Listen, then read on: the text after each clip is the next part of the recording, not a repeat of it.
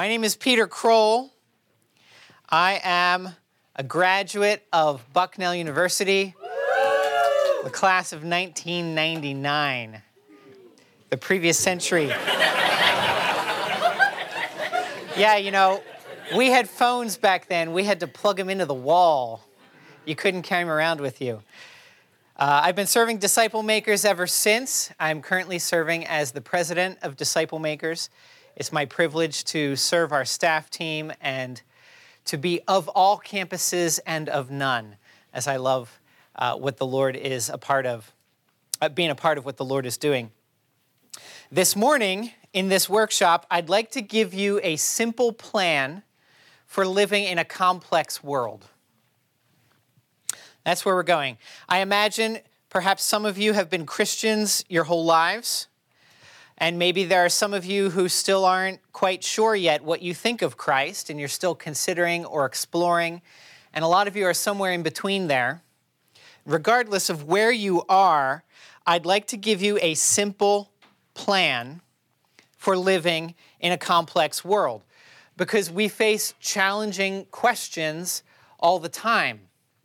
Questions like, when should I start working ahead on my next paper? Or what is my best career option? Or how do I figure out when to take the next step with that special someone? Or what does it look like for me to honor or obey my parents now that I'm an adult? Or what role can I play in helping to address the world's injustice?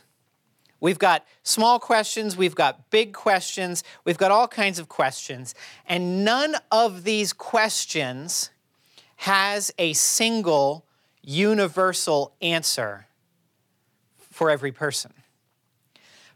To take one example, should I obey my parents now that I'm an adult? Well, the Bible certainly tells children to obey their parents, and it tells all people to honor their parents, but the scripture is also filled with stories of people and nations who obeyed their parents and paid the price for it because their parents led them to worship false gods, or even to become indifferent toward the true God. So it's not that easy of an answer. The book of Proverbs in the Bible was handed to us for just such situations. Situations where a universal principle or law simply won't do. Situations where what we do depends on the circumstances. Situations where we can't act like computer programs, but we must learn how to think, how to walk in relationship with our Creator, how to apply God's words in the best way to the current situation. Situations where different people at different times and in different places might have to make different choices in order to honor the same God. So I hope to show you this morning from the book of Proverbs that wisdom is a journey in the right direction. That's the main idea this morning. That's the simple plan for life in a complex world. Wisdom is a journey in the right direction. And that journey is impossible apart from the grace of our Lord Jesus Christ, the one who came to earth and died a fool's death so that we who are fools could embrace the wisdom of God. And so I'll begin with a simple question you can see in your outline. What is wisdom? What is this thing we are looking for when we say we want or we need wisdom for some decision or other? We'll get a definition of that in Proverbs chapter 1, and then we'll go on to see wisdom illustrated for us to see what it looks like in Proverbs chapter 30. So let me pray for our time together in God's Word. Our Father, you have revealed yourself as the God of wisdom, the one who has stored up wisdom, who is waiting to just dole it out if only people would ask for it. And so we ask you this morning that you would please give us wisdom. Help us to seek your face, to understand you, to see your Son revealed in the pages of your word, and strengthen us to be able to navigate the many complex issues we face in our lives and in the world. I pray these things in Jesus' name. Amen. So first we're going to tackle what is wisdom. And there are two main things you need to know about wisdom. Wisdom is a journey, and that journey must go in the right direction. Okay, that's it. That's all there is to it. Let me show you from God's word. First, wisdom is a journey. The first 6 verses of Proverbs show us that that's the main thing that wisdom is. It's a journey. As I read these verses, you can see them on page 50 of your packet. I want you to pay attention as I read. There are 5 infinitive verbs, 5 statements that begin with the word to. Okay? Look for that. The Proverbs of Solomon, son of David, king of Israel. To know wisdom and instruction. To understand words of insight. To receive instruction in wise dealing, in righteousness, justice, and equity. To give prudence to the simple, knowledge and discretion to the youth.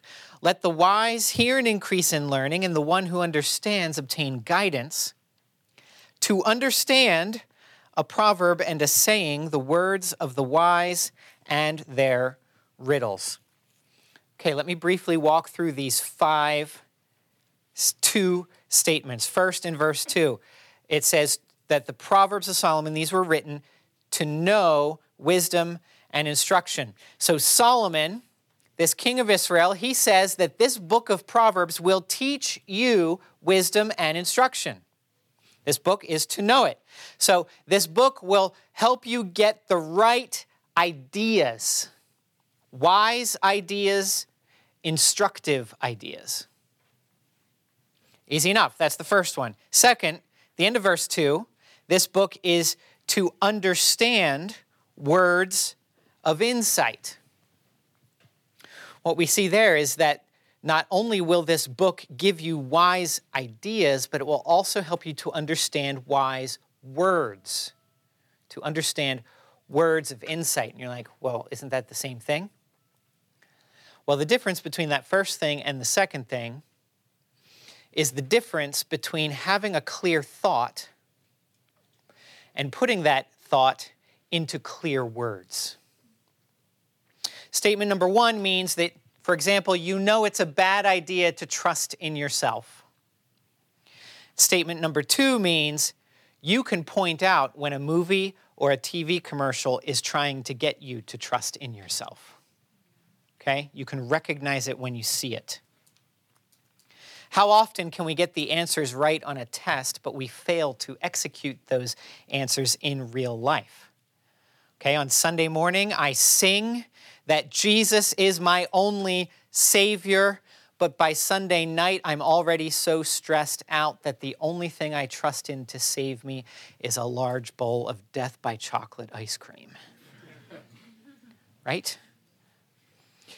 The third statement in verse 3, it says that Proverbs will give you instruction. This is to receive instruction in wise dealing, in righteousness, justice, and equity. What he's saying is that this book will help you to live a life that pleases your Creator God and His Son, Jesus Christ. And this will be a life that takes good care of other people. Because you have this wise dealing, and you will have righteousness, means you're right with God.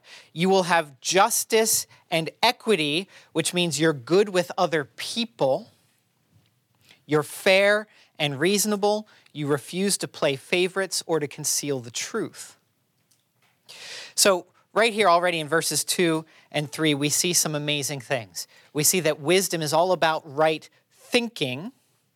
And we see that wisdom leads us to recognize when others have right thinking. And then verse 3 tells us we can get on with right living. This progression really matters. We need right thinking so we can recognize it and then we can live it out. Because how many students on your campus would acknowledge that there is a vital connection between what they say or discuss in the classroom and what they do on Saturday nights? How many believe that things like integrity and responsibility apply just as much to their social lives as they do to their academic lives? See, in our culture, the college years are portrayed as a time for doing whatever you want to do, whatever makes you feel good. It's a time for experimenting. It's a time for trying out all sorts of things and all sorts of people and all sorts of ideas to see what resonates the most, which things will stick. And these 4 years might train you to think straight, at least when it comes to your career. But how you live is really up to you. Nobody really cares how you live your life. Many would say that your personal choices don't impact your ability to succeed in your studies or in your athletics. So drink up, have fun, meet lots of people, explore a range of sexual behaviors. You do you. But you see, the Bible says that what you think matters, and what you do matters. You cannot separate the two.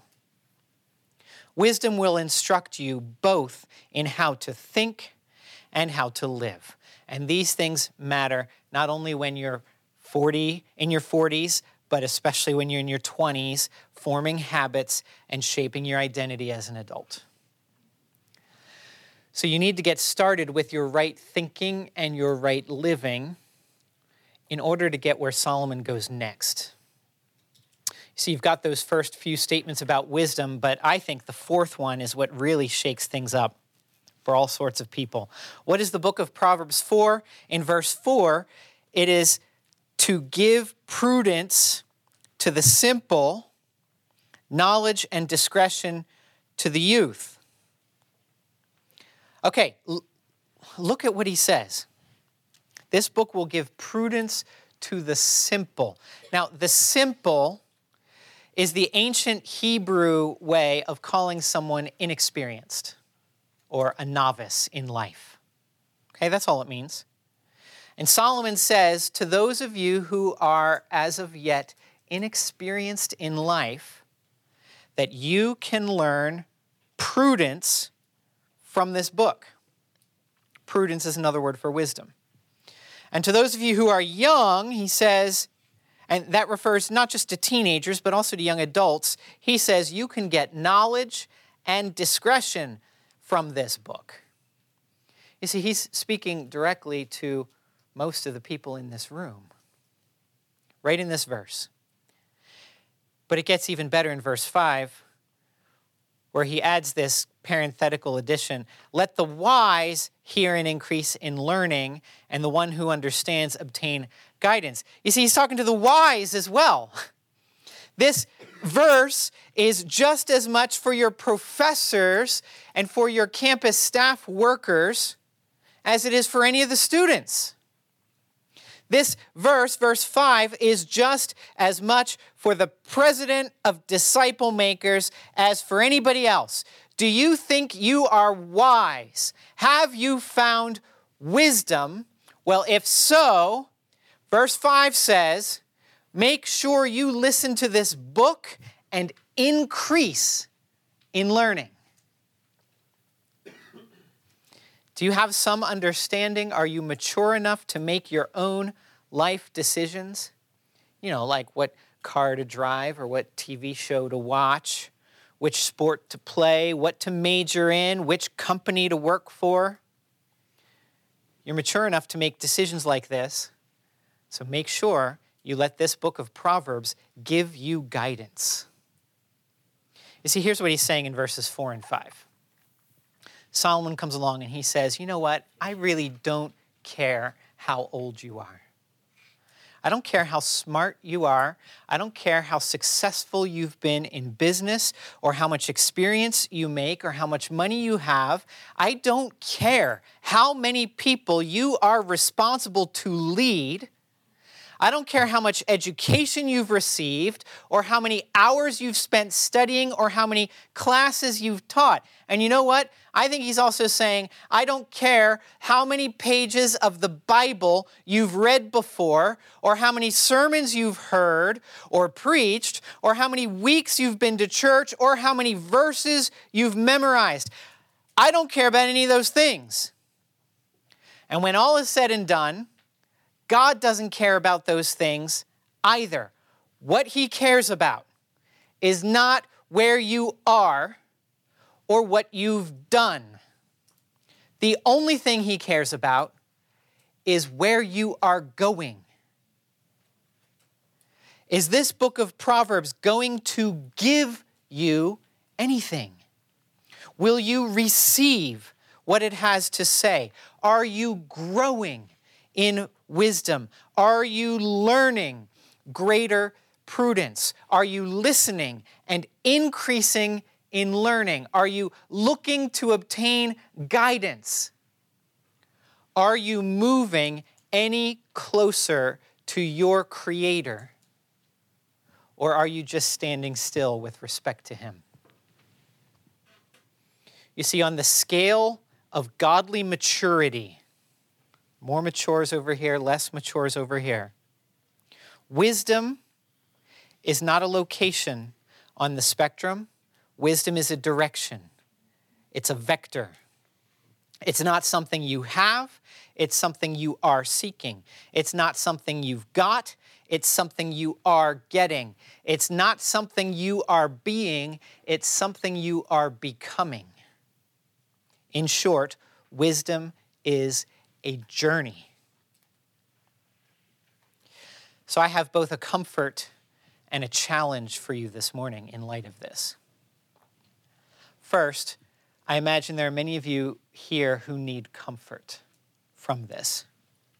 Because what this means is that it doesn't matter where you are right now as a Christian. Maybe you're not even a Christian yet. It does not matter if you feel young, weak, foolish, immature, or even like you've wasted your life up until now. None of that matters.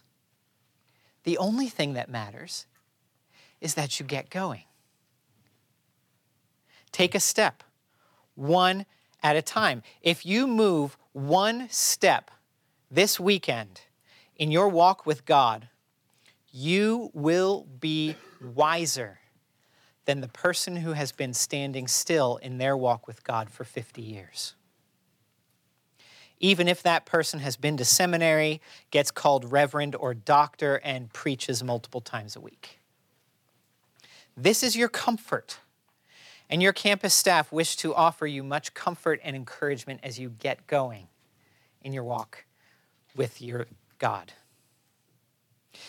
But there might be others of you in here who need a challenge from this. Maybe you've claimed to be a Christian most of your life, but you still haven't actually gone anywhere. Maybe you're the same person now that you were 2 or 3 or 5 years ago. You go to church because you have to, but your heart's not in it. You might even think you're a fine young man or a nice young lady, and you've got a lot going for you, not like some of those other people. You're making far better decisions than all the people who don't go to church at all. And you may need to hear this morning that you are not wise. You are a fool. With respect to Jesus, you have been standing still for far too long. And it's time to get moving if you really want to experience eternal life with your King. Both of those groups, those who need comfort from this and those who need to be challenged by it, you need to know one more thing about this journey we call wisdom. Look at the final 2 statement in verse 6. Solomon wants you to get moving, so what sort of help can you expect in your journey? He says that this book is to understand a proverb and a saying, the words of the wise, and their riddles. Now, this whole thing has been one sentence from verse 1 all the way down. Cut out the middle part, put this part of the sentence together between verses 1 and 6, and you get this work of genius. You see it? The Proverbs of Solomon are to understand a proverb. Wow. It's like, okay, so what do I do with that? Well, think about what he's saying. The point of Proverbs is for the wisdom found within this book to drive you right back into this book. You see, you will find the wisdom of God only as you stick your nose into this book of Proverbs. I had a professor who put it well once. He said, the better you understand Proverbs, the more you understand Proverbs, the more Proverbs you'll understand. It just keeps reinforcing itself. As you stick your nose into this book of Proverbs, I think we're justified in broadening that a bit more. You will find God and his wisdom only as you stick your nose into this larger book we call the Bible. This is why we've spent so much time in it this weekend, in main sessions and in breakouts, in smaller groups, in impromptu conversations. We spend time discussing and understanding and explaining the Bible because wisdom must come from outside of ourselves, and it is to be found right in these pages. If you don't have a Bible, we would love to get you one. And if you don't have a nicer Bible and you would like one, let me know. You can have this. It's an extra one that I brought with me. First one to ask for it can have it after we're done. We've got some extra paperbacks in the main room. Hopefully you've seen that. Because if you want to be wise, you're going to need this. So the main idea of verses 1 to 6 is simply to show us that wisdom is a journey. On this journey, you'll learn right thinking and proper labeling and right living. If you pay attention, you'll make progress and not stand still, and you'll do all that by keeping your nose in God's book. That's my first point this morning, that wisdom is a journey. But let me complete the definition of wisdom briefly with this, because wisdom's not just any journey, it's letter B, it's a journey in the right direction. Look with me at verse 7. The fear of the Lord is the beginning of knowledge. Fools despise wisdom and instruction. See, the book of Proverbs, as you read it, it has a lot to say about wise people, and it has a lot to say about fools. And right from the beginning of the book here in verse 7, you need to know one thing about fools especially, and it's that they despise wisdom and instruction. Now, why would anybody ever despise wisdom and instruction? I mean, what is there not to like about growing and learning? Well, I think some people despise wisdom and instruction because they think they don't need it. Usually because they're doing just fine on their own. They've got everything all figured out for themselves. They've got reputations to keep after all. You got to play it cool. You can't look too much like a spiritual dork, right? Because they're going to make it through life on their own without help from anyone else, especially the Lord God. But the contrast to such fools in the first part of verse 7 is the beginning of knowledge. Okay, let's say you're ready to give up your folly, give up your self-love and your self-interest. Let's say you're ready to embark on the journey of wisdom. You're ready to get moving in a direction. Which direction should you take? According to verse 7, the first step is to fear the Lord. This means that you set your eyes on your Creator. You fix your gaze on the one who made you and who sent his Son to die for you, and you make a beeline for him as though your life depended on it. Because guess what? It does. It really does. When you start learning about wisdom, you realize that you have nothing inside yourself to offer to God. Friends, look within or be true to yourself could be just about the worst possible advice you could ever listen to. That is the way of the fool who despises wisdom and instruction from God. The fool who wants only to follow his or her heart and to fulfill his or her own dreams. But the wise person knows that the Lord has dreams for her or for him that she could never dream for herself, that he could never dream for himself. The Lord has life, joy, and peace, and he's just waiting to dole it out to his children. And the rest of the book of Proverbs explains in great detail what this means, this life he has to offer, the quality of life. So now, if someone were to stop you in the hallway after this workshop and ask, what is wisdom? I hope you're armed and ready. There is a very simple plan for life in a complex world. What is wisdom? It's a journey in the right direction. Are you ready to begin this journey? Let me illustrate what it looks like by showing you a few small critters that God made, especially so we could learn wisdom from them. So what does wisdom look like? We're going to near the end of the book, chapter 30. Since wisdom is a journey, it's really important to know what we're moving toward. That's the Lord. But we also really need to know what we're moving away from. So this next passage we're going to look at near the end of Proverbs will clarify for us what we must leave behind in order to move toward the Lord.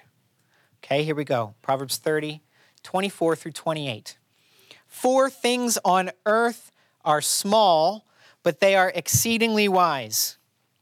The ants are a people not strong, yet they provide their food in the summer.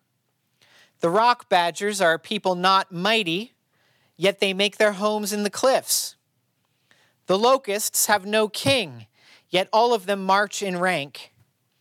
The lizard you can take in your hands, yet it is in kings' palaces. So verse 24 gives us the main idea of this poem. There are a bunch of things on earth here. They are small, but extremely wise. Okay, we should want to pay attention. Exceedingly wise. So if we look at these critters God has made, we can learn an important lesson about wisdom. As one of my teachers once put it in The Empire Strikes Back, size matters not. Look at me. Judge me by my size, do you? And well, you should not. Thank you, Yoda. Let's look at these 4 small creatures. Don't judge them by their size. Okay, for each one of them, there's a not and a yet. It says this creature is not something, yet something else. So we'll see that each one could have lots of excuses for not doing what God wants them to do. They all have limitations and things working against them. But for each one, we want to observe what are they not and what are they yet. First, the ants. You see it? They are not what? Strong. They are not strong. Look at an ant. It's small. It's weak. They are not the toughest kids in town. They're just a bunch of little pipsqueaks in the scope of the animal creation. Yet, they store up their food in summer. They can't do all the work at once, but they know the right time to work. They don't wait until the night before the exam to pull an all-nighter and cram. They don't put off their work now so that they can play more video games.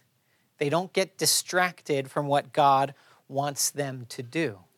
They work in the season of work so that they're prepared for the season of want. Well, how does this apply? I have a rule in my home with my family, my kids could tell you. We work hard, and then we play hard.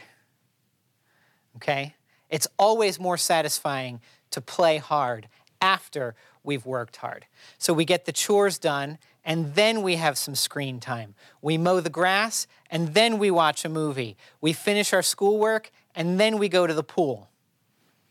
And we do so guilt-free, and we get the most out of our play.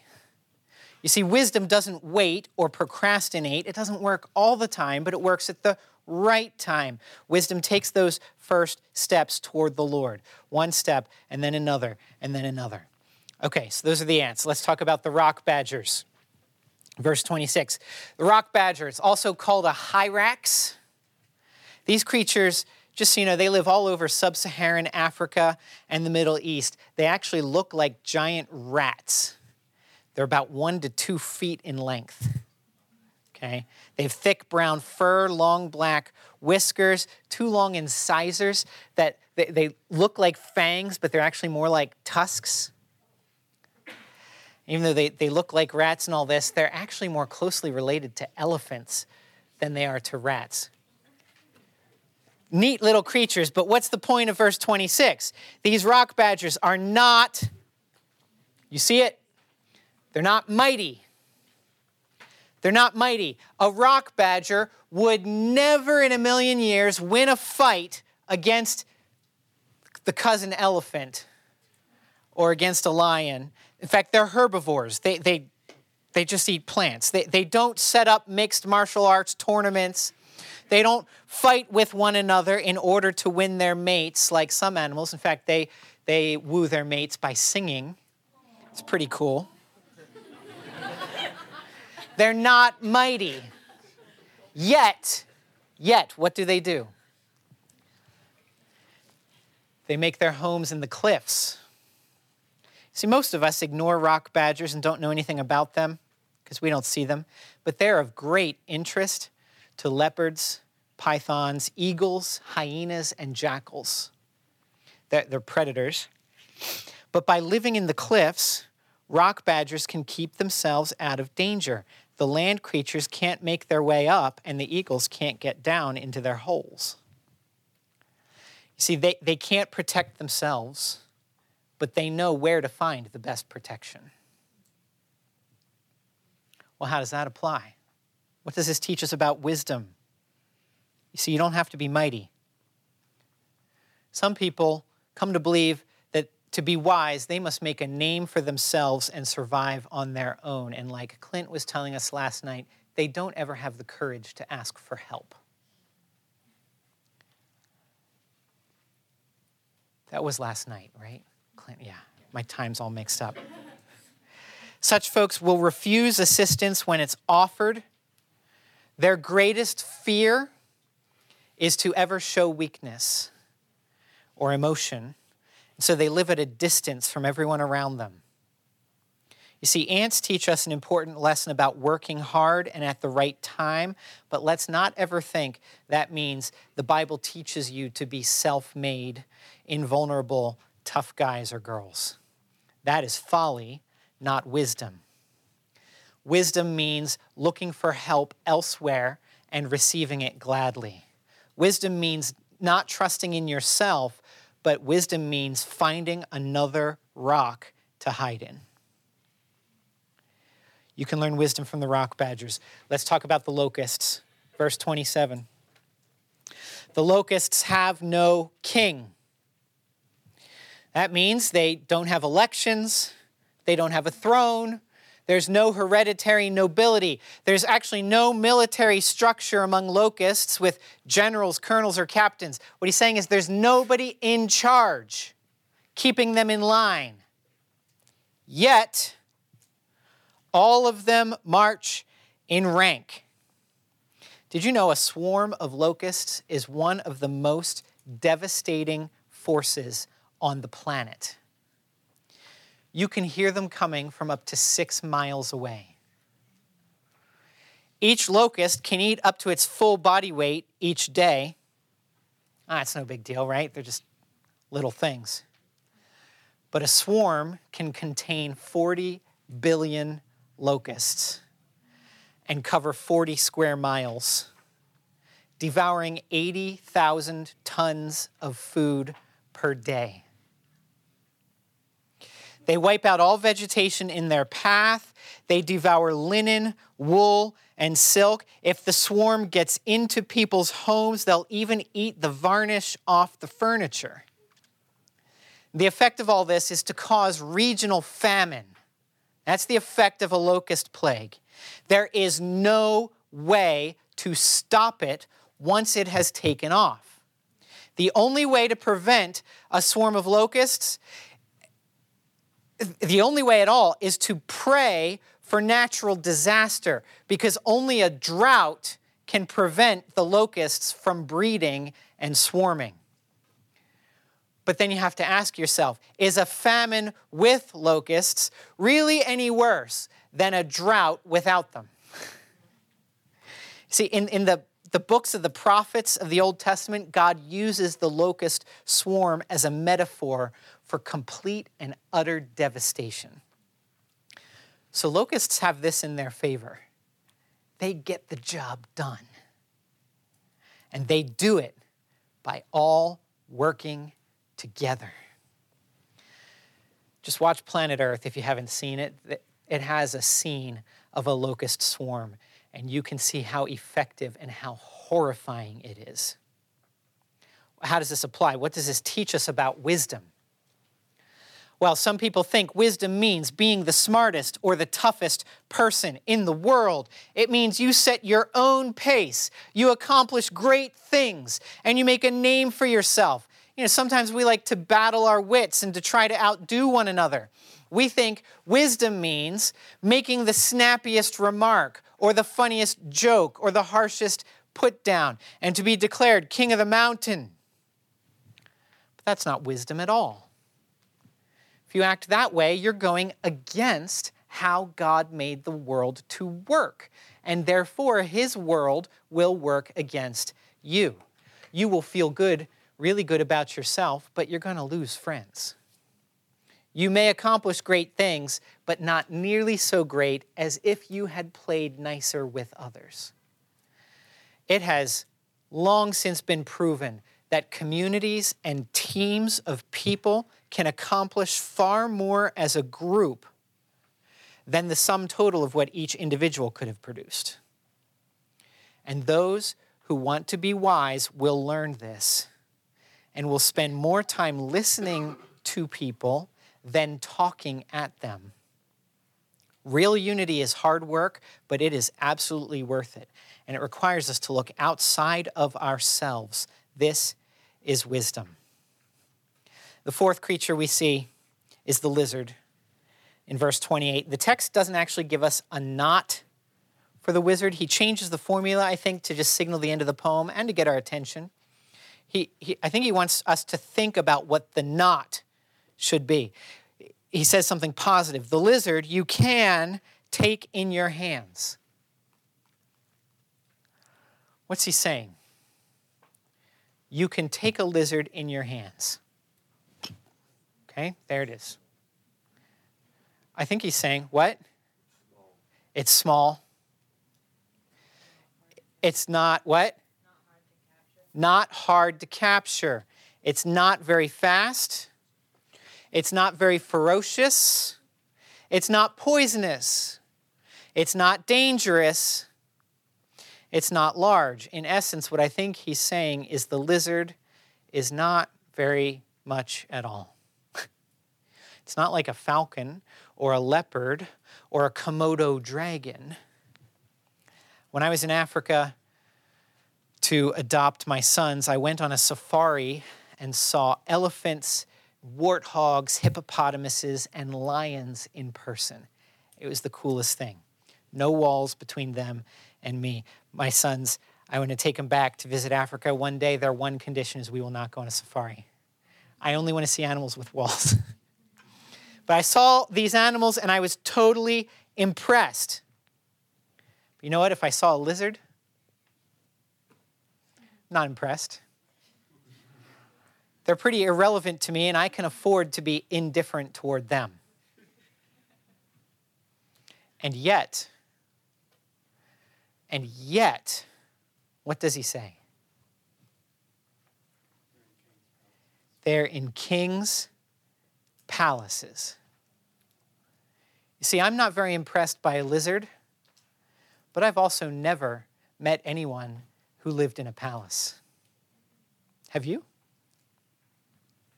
This critter that is small and utterly unimpressive is able to live in luxury. What are we to make of this? Well, I'd like to make some application from this last point, but it's hard to do because this text is not praising what the lizard does, such that I can advise you to go and do the same like I did for the ant and the rock badger and the locust. This text is not praising what the lizard does. That is not where we find wisdom in this case. The text praises who the lizard is, where the lizard lives. And I think that is exactly what we're supposed to learn about wisdom.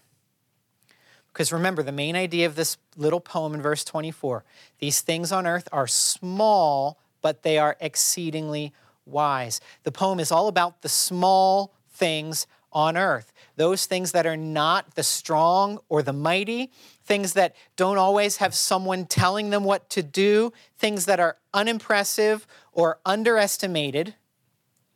And so as I speak now to a group of college students with a few campus missionaries sprinkled in, some of you might be tempted to think that you are not much. You are not very impressive. After all, you're not a professor at your university. You're not a hotel manager or a business guru.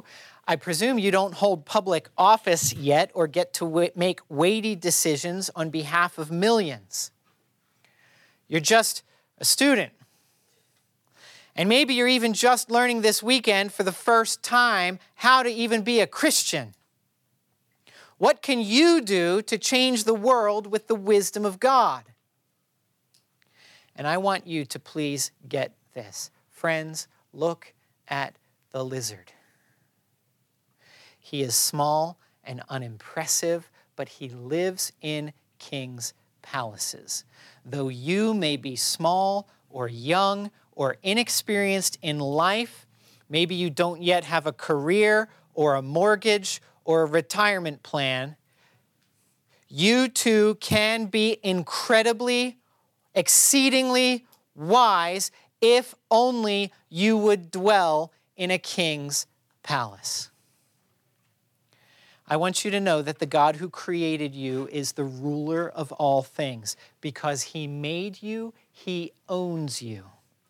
And you and I constantly run away from him. We turn inward to follow what's in our own hearts instead of caring to follow what's in God's heart. And we do this in part because the very first humans to be created made this choice. A man named Adam and his wife named Woman. They decided they didn't want to serve their divine king. They wanted to be their own kings and to rule their own lives. So they cast off their God and sin entered the world. But God was not willing to allow this state of affairs to continue for very long. He eventually became a man himself, a man named Jesus, and he walked in wisdom and did everything right. And then he died like an average fool so that we who are fools could become wise. But 3 days later, he rose from the dead to prove that he was, in fact, King of the world, the Lord of heaven and earth. And if you will but trust him, and if you will begin this journey of wisdom in the right direction toward him, you too can be like a lizard. Wouldn't that be a great aspiration? You can live in your king's palace. Except you won't take residence there like a vermin who doesn't belong. You'll live there because you'll become one of that king's own children and heirs. So please learn wisdom from the ant and work hard before you play hard. Learn wisdom from the rock badger and stop trusting in yourself. Find for yourself the protection that can come only from outside yourself. Learn wisdom from the locust and give up your preferences for other people to work together. And please learn wisdom from the lizard.